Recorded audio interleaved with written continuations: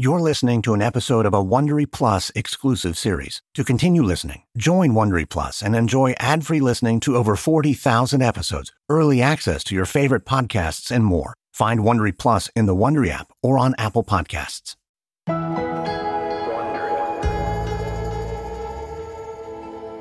Imagine. It's the mid-'80s and you're graduating from college. It's a sunny day. The first in a while. The rolling lawns of your university seem greener than normal. Maybe it's because your parents are here and you're seeing everything through their eyes.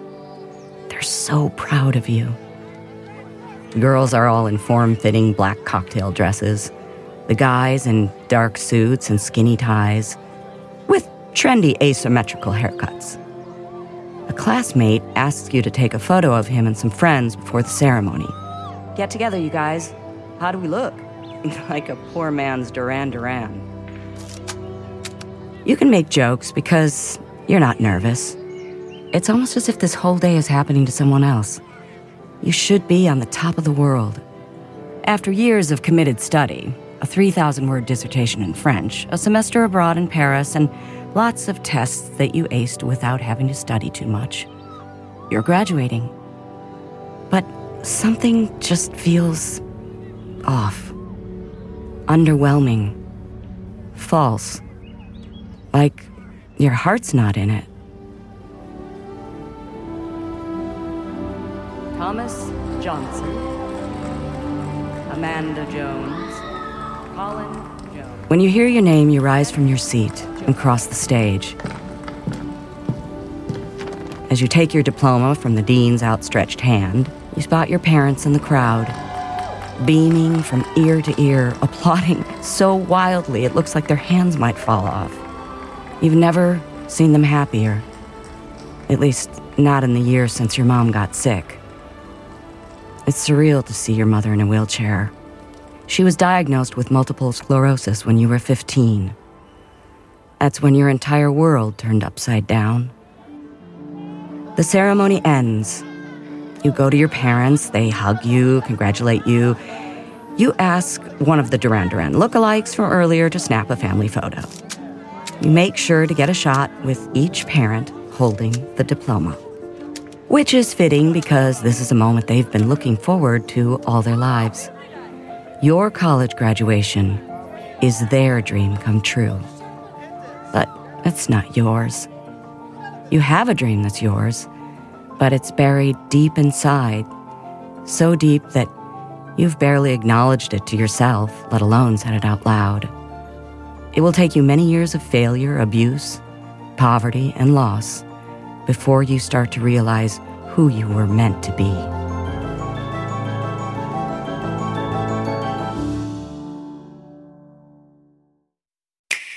Hey, grown-ups. On the Nintendo Switch system, there's so many worlds you could explore. Like Hyrule, where I can fight enemies and save the kingdom with Link. That sounds adventurous. Or my very own island in Animal Crossing New Horizons, where I can fish whenever I want. Whoa, look at the size of that thing. You can find even more worlds to explore on the Nintendo Switch system. Games rated E to E10+. Games and systems sold separately. From Wondery, I'm Virginia Madsen, and this is Imagined Life.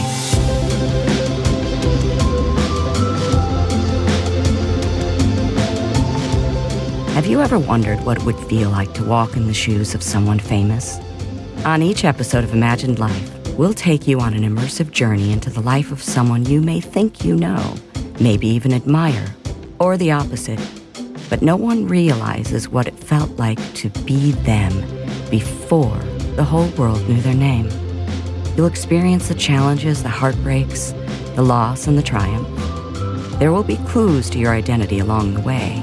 Only at the end will you find out who you are. So sit back, let go, and imagine your life. On this episode, The Daydreamer. Imagine. It's 20 years after your college graduation. and you find yourself at another commencement ceremony. This one's your worst nightmare come to life. The only way it could be worse is if you were covered in spiders.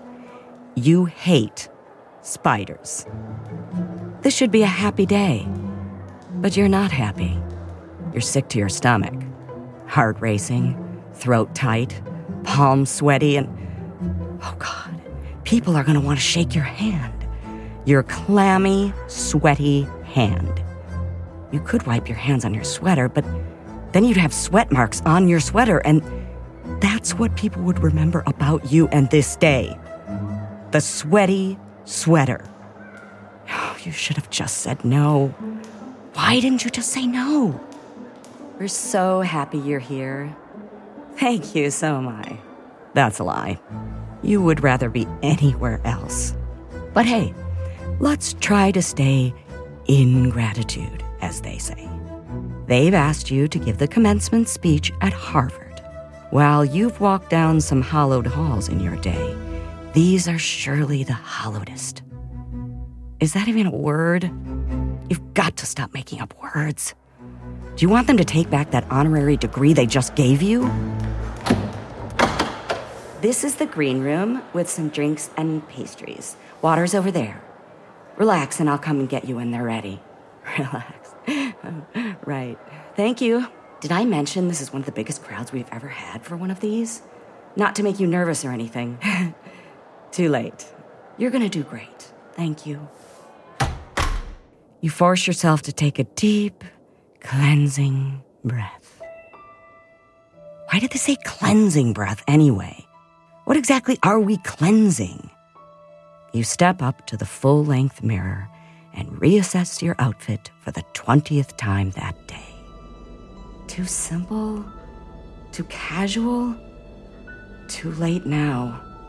You look down at your shaking hands. Maybe if I just stare at them long enough and hard enough, they'll stop trembling. It doesn't work. You try to remember a time in your life when you felt more terrified than you feel at this moment. You can't think of one. Come in. They're ready for you.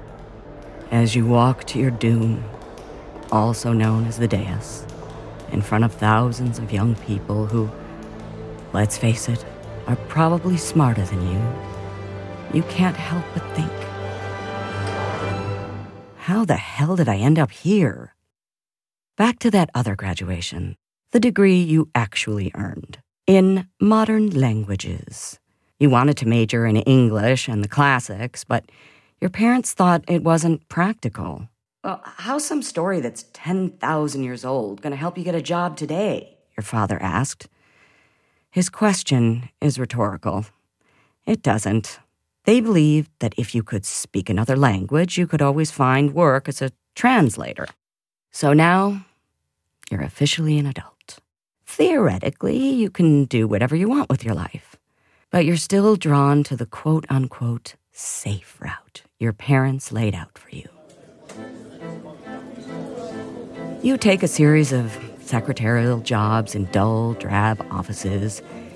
They utilize your language and typing skills, and let's face it, you're a kick-ass typist.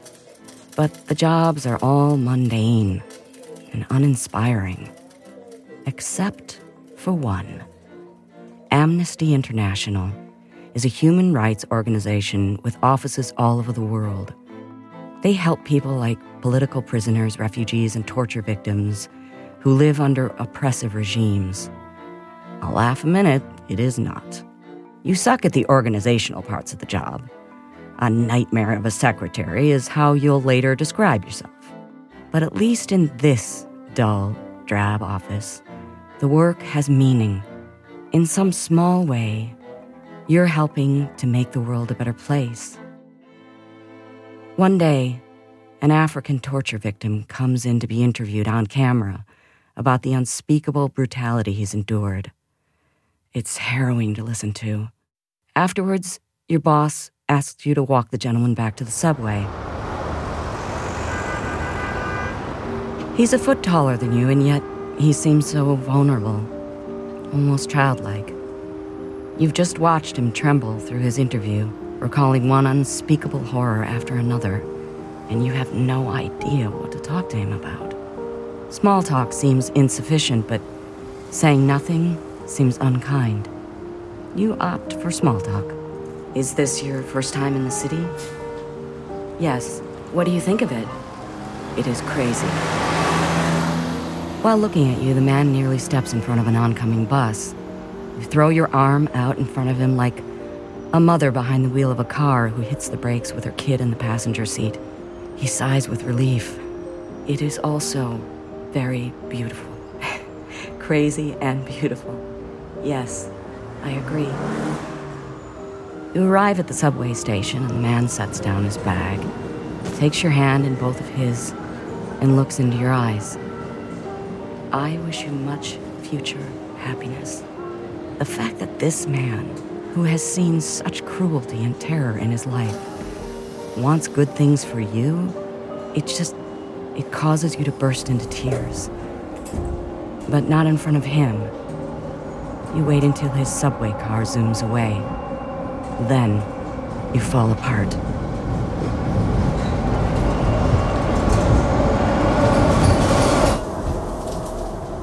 A few years later, you meet another young man on another train. The train's late and you're frustrated. You've finished reading the book you brought with you, so you're just staring out the window, watching the world go by. And suddenly, he shows up. You hit it off right away. He's younger than you, still in school, bookish like you, and a bit soft-spoken, but he's special. Undeniably so, and he doesn't know it. That's why you find him so irresistible. In the subsequent months and years, you and Train Guy spend a lot of time together. Even when you're in a different city, he's never far from your thoughts. It's not a romantic relationship, really. You're still involved with your boyfriend from college, but it definitely is a love affair. Train Guy, let's call him TG. He sees you the way you want to be seen, as an artist with something to say. Something that the world might find interesting and meaningful. But you tell no one about TG.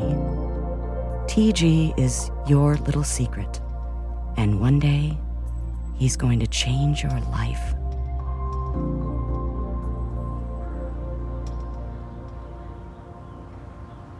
It's 7:30 in the morning on December 31st. Hello? It's your father. He never calls this early. You steel yourself. This can't be good news. Your mother's gone. Suddenly, you can't breathe. You knew this day was going to come eventually. You remember your mother drawing up her will at the kitchen table when she was in her late 30s. So why does this news seem so unthinkable? Your head fills with a white noise kind of panic.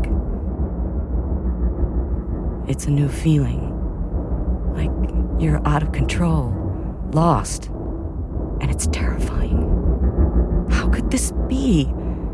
You'd just seen her a few days ago, and yes, she seemed weak, but that was always the case.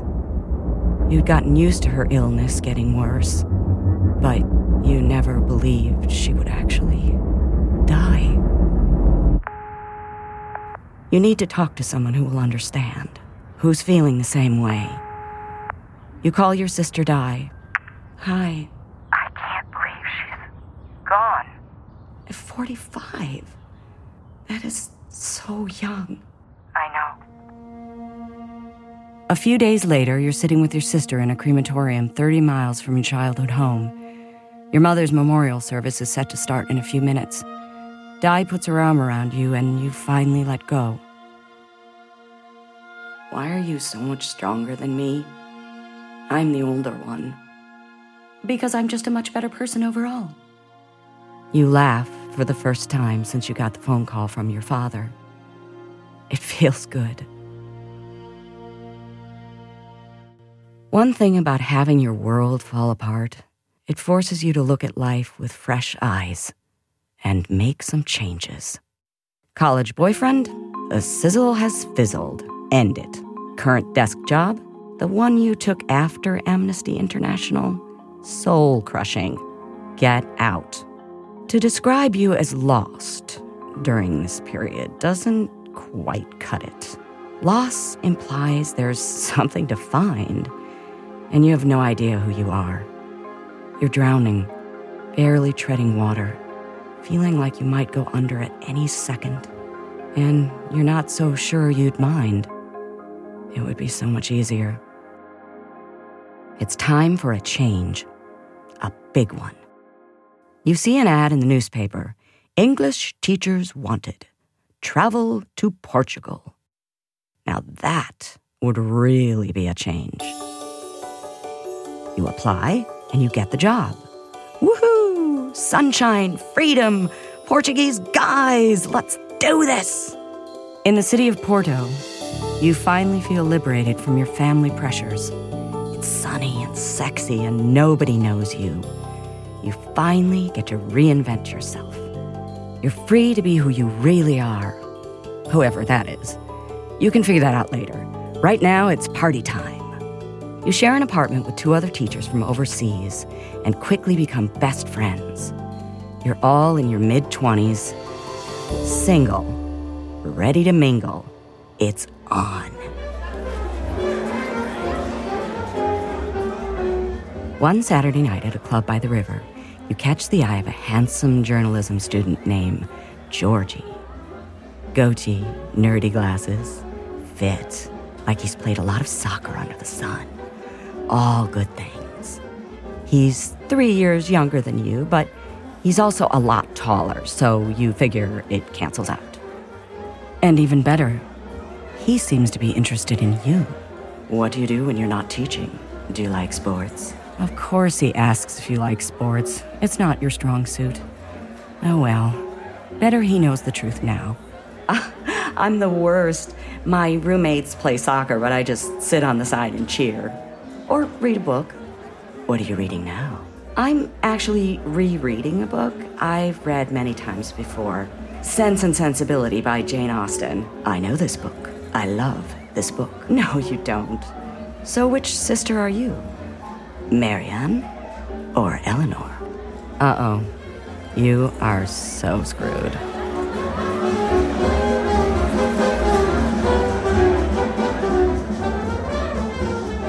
You fall madly in love with Georgie.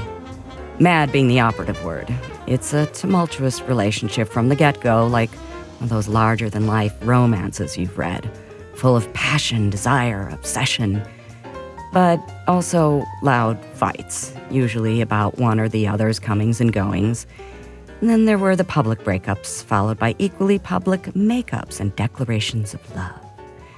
Your relationship was a spectator sport in the neighborhood. One friend who witnessed one of these arguments later told you, "It was the look on his face that scared me the most. Not just angry, but afraid and capable of anything." You know what she means. But at least you're finally living. You marry Georgie in a small ceremony at a local government office.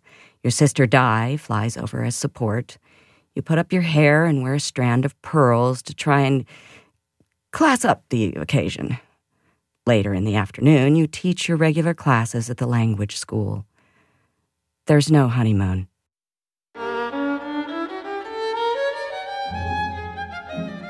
For his birthday, you give Georgie a CD of a violin concerto by Tchaikovsky. It's a gift for him, but it's you who puts it on every day. The lead violin feels like a character. One goes through all the highs and lows of life and comes out the other side. Listening to it makes you feel you're part of a longer, larger human story. Georgie, come here, I have something to tell you. You've just returned to your modest apartment after an evening of teaching. You turn the music down, but not off. Something about it that you find soothing, and you need that now. I'm pregnant again. Again because you'd been pregnant a year ago and miscarried. Not long after you and Georgie met. The loss at the time added more pain and stress to an already fraught relationship. So you don't know if this second pregnancy is a blessed do-over or far more responsibility than your young marriage can withstand. You worry that he's going to get angry. There's nothing worse than when Georgie gets angry. So say something. What do you think? I'm so happy. The moment you'll later describe as the best moment of your life happens on a sweltering hot day in July.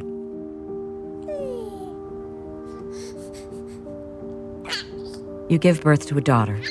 You name her Jessica, after the human rights activist Jessica Mitford you came to admire during your days at Amnesty International. You hope your Jessica turns out to be as brave and strong and compassionate as the woman whose name she now bears. But right now, you're the one who has to be brave. Your relationship with Georgie has been tumultuous and jealousy fueled from the word go. There's been physical abuse. Once he even shoved you in front of your coworkers. And now you've reached your breaking point. One cold November night, it comes to a head, and you finally say the words out loud. I don't love you anymore. What happens after that is a blur. Crying, yes. Fighting, yes. Yelling, undoubtedly. Being pulled out of the house and onto the street, yes, and worse. When the smoke clears and your senses return to you, you realize that if you're going to survive, you have to take 4-month-old Jessica and leave Georgie. You have to leave Portugal. You have to go somewhere else. You have no idea where, but you have to do it soon. So you do.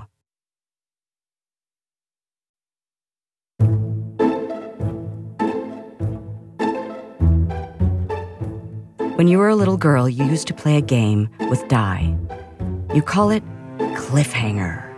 One of you dangles off the top step of the family stairwell as if hanging onto a cliff for dear life, and the other sister would be the rescuer who pulls the other to safety most of the time.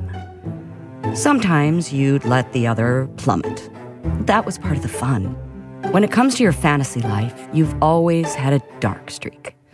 And Di loved it. No matter what kind of wild story you'd make up or scenario you'd create to act out together, Di was on board. And the fact that the family lived close to both a rolling river and a huge forest made your adventures together even more thrilling and cinematic. Nearly 20 years later, Di is still the one who comes to your rescue. She invites you to come to the city where she recently settled with her new husband. Starting fresh in a new town, a place with no bad memories, sounds like it could be good. But let's face it, you've got nowhere else to go. Going to live with your father is not an option.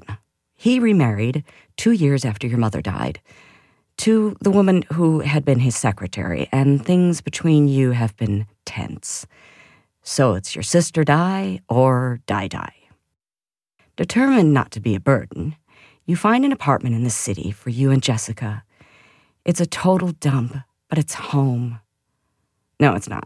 It's a total dump. Mice, bugs, hidden misheating. But the humiliations are just beginning. You apply for government assistance.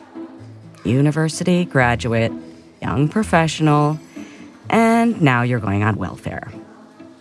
It's form after form, interview after interview, all revolving around one thing. How you managed to make such an unmitigated disaster of your life. It says here you were working in Portugal. What were you doing? I was teaching English. Why can't you teach here? I can, but I lack the proper certificate, which I plan to get as soon as I get on my feet a little bit. It's quite an involved process. It takes like a year. The interviewer looks down at you over his glasses and makes a few notes. He thinks you're a total loser. You're certain of it. A drag on society. It doesn't help matters that just a few months ago, a national politician gave an interview where He basically laid the blame for all the ills of society on single mothers. Like you. I see, he says. But what you hear is, hope you're pleased with yourself, young lady. You've ruined the country. You know what would be fun? To hit the pompous know-it-all in the face with a shovel. What about your husband? He's in Portugal. We're divorcing. Are you sure there's no saving it? I'm not sure this is the right place to discuss that, but yes, I'm sure. I'm positive. Mr. Interviewer takes a few notes, then reads over your forms in silence, occasionally offering a disapproving grunt or sigh. As you fixate on the stamp on his desk, the one you need to get your money, you imagine yourself looking down on the sad scene from above. You can't believe you found yourself here, in spite of always doing what was expected of you. Everything your parents feared for you all your life, that you'd end up penniless and destitute with no job, no prospects, and no husband. It's all come to pass. Okay, then. Give this to the clerk outside. Thank you. The next 2 years are the hardest of your life, and you have a tiny baby to take care of. But thank God you do. Some days, she's the only thing that gets you through. You pick up some secretarial work here and there, but only enough to keep you under the limit to still receive benefits. You battle depression. Not the I'm feeling a bit bummed out today kind, but the deep, impossibly dark kind that settles in like a dense storm cloud and never seems to lift.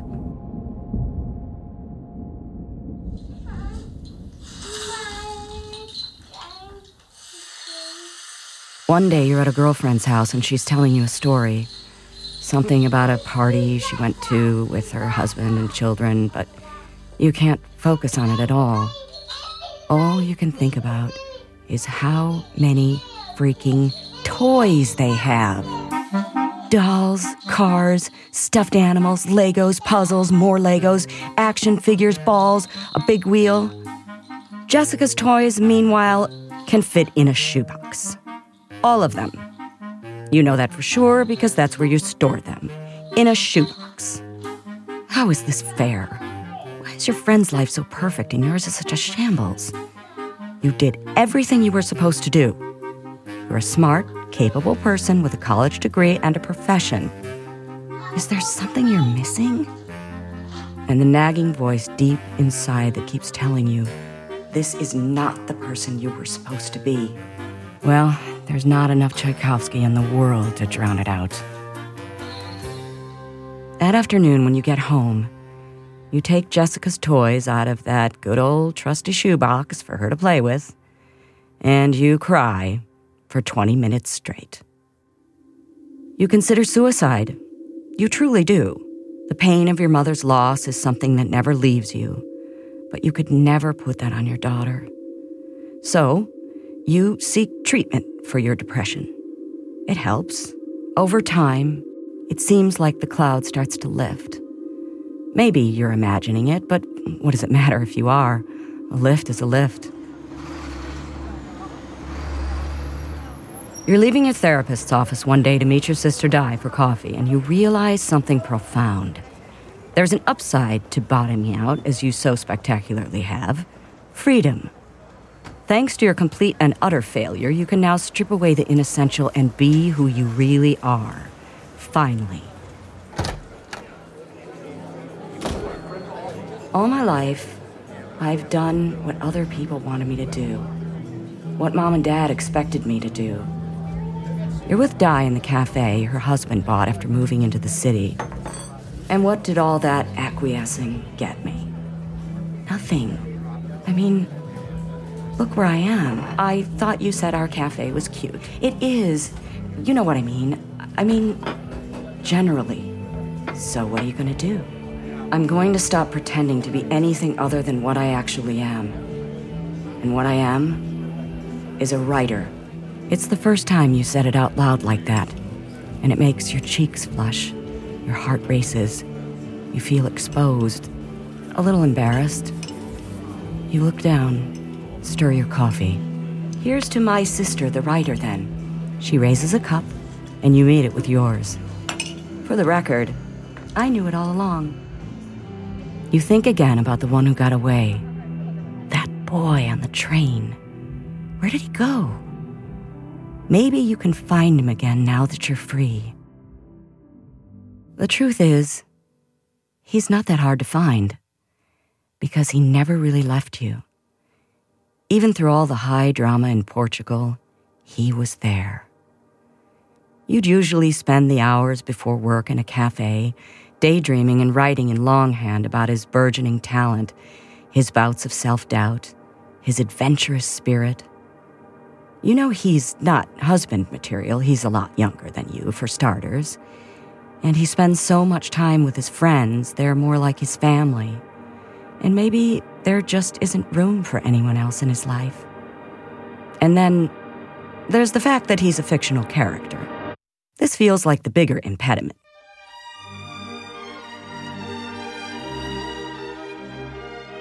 He inhabits a fantasy world that doesn't actually exist. You can't get to it by a plane or train or car or skateboard. Talk about geographically inconvenient. Yes, it's true. He lives in a box of notebooks and scrap papers you brought back with you from Portugal. And this guy doesn't even exist to anyone but you. But you've never believed in anything like you believe in him.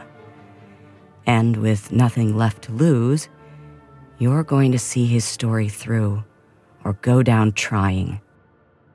One day you give Di your 2-line elevator pitch of the story, and she laughs.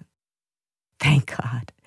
If she hadn't, this newfound I'm a writer, hear me roar empowerment thing you've got going might have dissolved right in front of you like cotton candy in a mud puddle. You develop a routine. You push Jessica in her carriage from your apartment to your brother-in-law's cafe 2 miles from your home in the hopes that she'll be crashed out when you get there. Then you write for a few hours at a quiet table upstairs. Then you do it again the next day. Sometimes you pick a different cafe, sometimes a bar. For a chapter involving a key athletic event, you head to a sports bar for inspiration. You keep going, even while you juggle the rest of your life, caring for your baby, picking up the odd secretarial job, cashing your weekly welfare check at the post office. That one's always a soul crusher. The summer of 1995 brings 3 jolts of much-needed good news. Your divorce from Georgie becomes final. Hasta la vista, baby. You score a coveted spot in the year-long certification program that will allow you to work as a teacher again. And best of all, thanks to a scholarship grant, you're able to come off public assistance for good. 7 years after dropping into your mind out of nowhere, your boy on the train is ready to be introduced to the world. You've finished your damn book. Let's hold for a bit of applause for that, shall we? No applause? Okay, fine. Plenty of time for that later. The book's done.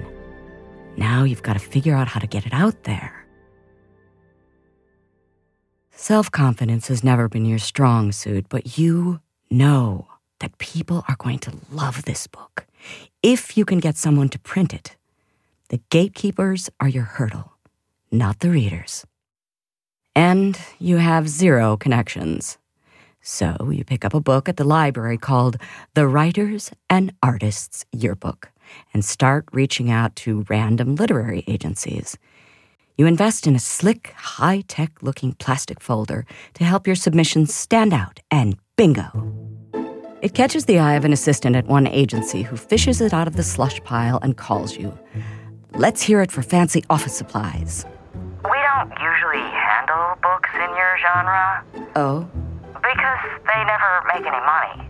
Oh, I understand. It's the head of the agency. But everybody here loves the book. The humor, the clever illustrations you sent along with it. Wow, thank you. And we want to represent you. It's the best news you've gotten in... No, it's the best news you've gotten ever. You hang up and start dancing around the kitchen table, and you don't stop for a long time. Jessica thinks Mommy's gone crazy, and she likes crazy Mommy. The agency starts to send the book out to publishers. Penguin's the first to pass. And then the rejections start to flood in. 2, 3, 4. Your goal was never to set the world on fire. 5, 6, 7. You just want anyone, to print it. 8, 9, 10. You just want to be able to walk into a bookstore and see your book. That's been your number one daydream for as long as you could daydream 11. What if it doesn't happen? What if no one wants it?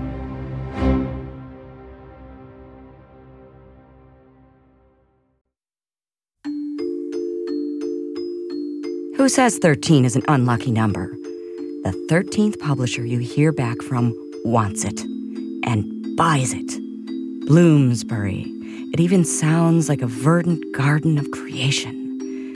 You score a modest advance, not enough to give up teaching and buy an island, but something. While you wait for the book to be published, you work on writing the sequel while tending to Jessica and teaching French at a local school. You feel like you're pregnant with a baby no one can see, and you're very careful about who to tell about it. You don't want to jinx anything. One day, one of your students, a rather scattered girl named Maggie, shows up late to class with no paper to write on. Go to my desk and grab a few sheets from the top drawer. A few minutes later, you've noticed that Maggie hasn't returned to her seat. You look over and see she's still at your desk. She's discovered some pages from your new follow-up novel, and she's completely immersed. Maggie, come back to your seat. Are you a writer? You don't know how to respond. Why don't you just say yes? Yes, I'm a writer and I have a book coming out next year. Why is that so hard? It's just a hobby. Now, come back and sit down. The day finally comes when your book is published, and your dream of walking into a bookstore and seeing it is everything you dreamed. But then you look at the sheer number of books that aren't yours, lining shelf after shelf, all the books in the world. Why should anyone choose your book over all these others? You say a silent prayer to the literary gods. Please let it do well enough that they'll let me do more. Because you have so many ideas. Your storylines and characters, some actually written down, and some just banging around in your head. If this ends up being a one-and-done situation, what are you supposed to do with them all? Do you think the voices in your head will just sit down and shut up? Not a chance. It's gotta do well. Otherwise, you'll just have to get a head transplant because there'll be no living with it.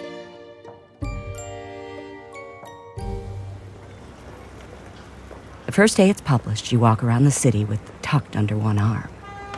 2 days after the book hits the stores, 4-year-old Jessica learns to say the title and often shouts it out unprovoked. Hey, free advertising is free advertising. 3 days after the book is published, you get a call from your agent saying that your life's just changed. He tells you the international rights for your book were just sold at auction for the whopping sum of $100,000. You nearly fall off your chair. Soon after, you're on the phone joking with the publisher who bought it. Are you sure there wasn't some mistake? My book's very specific to the culture it's set in. Do you think it'll translate overseas? Well, it better, or I'm out $100,000. You're not sure if you should laugh, so you sort of half laugh. Congratulations again, and one more thing. Don't be scared. Thanks. I am. With the windfall from the international rights, you're able to leave teaching behind and make your living as a full-time writer. That was always the dream, even when you dared not to share it with anyone, or even admit it to yourself. Anything over and above that is gravy. It's a good thing you like gravy. The book becomes a worldwide phenomenon, and almost overnight, you become wealthier than you could ever imagine. The moment you know you really made it happens during your second book tour.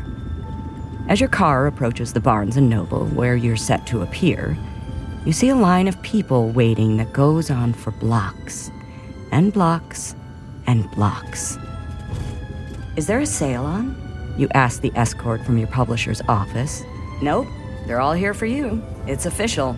You're the new Beatles. There's a lot of kids in line, not surprisingly, but also adults without kids. People of all age, shapes, sizes, and colors, but they all have one thing in common. They're clutching a copy of your book.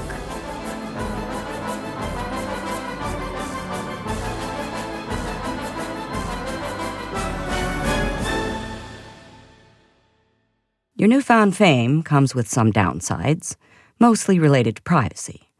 But you manage the best you can. The biggest upside? You get to spend your days doing what you love. The only part of your life that's unsatisfying is your love life. Not just unsatisfying, non-existent. You survived Portugal, you survived poverty and depression. You made your wildest dream come true, but now I want to fall in love again. You're having dinner with a girlfriend at the kind of restaurant you used to walk by when you were poor and think, who can pay that much for pasta? What qualities should Mr. Right have? Let's make a list. I need to be with someone intelligent. Intelligence? Good. I would like him to have his own career. Own career. Makes sense. And kindness is important. Someone with a strong sense of who he is. And integrity. Did I already say integrity? I don't think so. So yes, integrity. Add that to the list. Your friend holds up her wine glass as if to toast to it and then says, forget it. It's never gonna happen. The next week, you meet a man who has all of those qualities. And he's a doctor to boot. So there. You marry him in December 2001, in the library of your home, surrounded by your loved ones and your books, which seems fitting. It's lost on no one that your groom looks like a grown-up version of Train Guy, right down to the trademark wire-rimmed glasses. Over the next 7 years, you'll have 2 children together, a son, David, and a daughter, Mackenzie, to go along with your firstborn, Jessica. You will also publish 6 follow-up novels to that first book. Each will be a monster hit and feature details cribbed from your own life. You'll turn the clinical depression you experienced into a horrifying mob of monsters that steal the joy and life force out of everything they touch, but can be kept at bay with chocolate. Above all, it will be the loss of your mother that resonates most profoundly throughout the epic saga of your orphaned hero. It's there on every page, linking the saddest and the happiest parts of your life together forever. The day on the train when you first thought up your fictional hero was 6 months before your mother's passing. Your biggest regret in life is that you never told her about him. She would have loved him. You're certain of it, just like the rest of the world. The most gratifying part of all your success has been that it's allowed you to give millions to causes close to your heart, like multiple sclerosis research, the National Council for One-Parent Families, and Amnesty International. You've also started your own charity, Lumos, to help institutionalized children around the world. The girl who often got scolded for daydreaming in school is living a life beyond her wildest dreams. But that doesn't mean you'll be able to communicate anything of value to these Harvard people. And, television cameras. There's going to be TV cameras. Just shoot me now, you think. The sun's back out. It's actually a beautiful day. So much for getting struck by lightning. What? Oh, I was making a joke about how I want to get struck by lightning, so I don't have to go out there and speak. Oh, You stop walking. Another 2 steps and the people in the crowd will be able to see that you're there. If you turn and run now, they won't. There's still time to flee and plead food poisoning or something, alien abduction. But then you remember, for all of your insecurities, For all your shyness and ambivalence about the spotlight, there's one thing you know is true about yourself. One thing you've never doubted. Not through poverty, not through Portugal, not through all of it. And it's this. You know how to tell a story. So, one foot in front of the other, you go out there and you tell a story. Your story.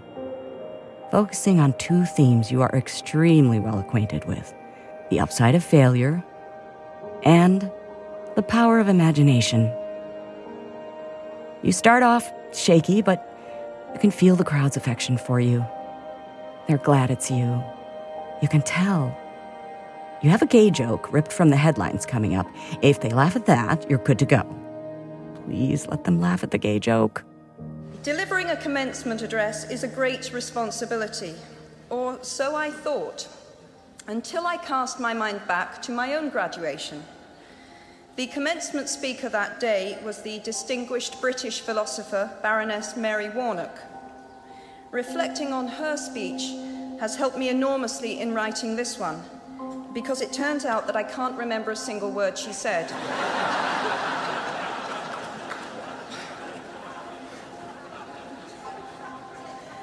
This liberating discovery enables me to proceed without any fear that I might inadvertently influence you to abandon promising careers in business, the law, or politics for the giddy delights of becoming a gay wizard. The joke lands, and your entire body relaxes, like a parachute that just opened, caught the air, and stopped your free fall. And miracle of miracles, you actually start to have fun up there. The speech is very well received and later gets published as a book on its own called Very Good Lives. The proceeds go to your children's charity. In the years since the Harvard speech, it's been reported that you are officially wealthier than the Queen of England. You didn't know that was even possible, and you find it embarrassing. The movies based on your books become the highest-grossing film franchise ever, surpassing one of your faves, James Bond. There are theme parks, plural, based on your work, as well as a blockbuster play on Broadway and in the West End that's packing them in as we speak. They're all based on your story about the guy you encountered on the train, the one you later claimed popped into your brain that day fully formed, a young, brave orphan who is a wizard but doesn't know he's a wizard until one day he gets whisked off by a train to a wizardry school called Hogwarts. His name is Harry Potter. You are J.K. Rowling.